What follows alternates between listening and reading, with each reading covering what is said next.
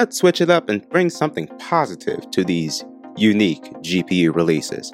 The RTX 3050 was a decent GPU launch. It's better than the RX 6500 XT, and though the bar wasn't that high, it at least surpassed it.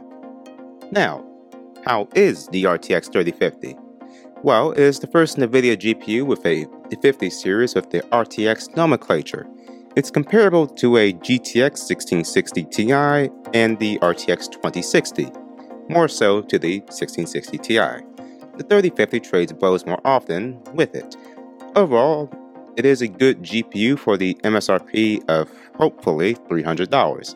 It has 8 gigs of VRAM, which is a good balance for a card of its caliber. It has NVENC encoder, meaning paired with, honestly, most CPUs, can provide a good streaming setup. More on that on Thursday. As for displays, it's either 3 DisplayPort, 1 HDMI, or 2 DisplayPort and 2 HDMI. Again, good for having a multi-monitor setup.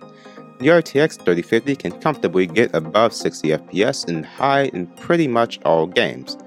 As for the RTX nomenclature, it does have it in name, it doesn't mean you should use it, at least by itself. Combined with DLSS, then it's a playable and enjoyable experience. Overall, a positive review from me, the host of Technically Unbothered. Hopefully we can get more GPU releases that logically make sense. This has been your Tuesday Tech Bite with your host Joshua Nathan. Have a great, Technically Unbothered day.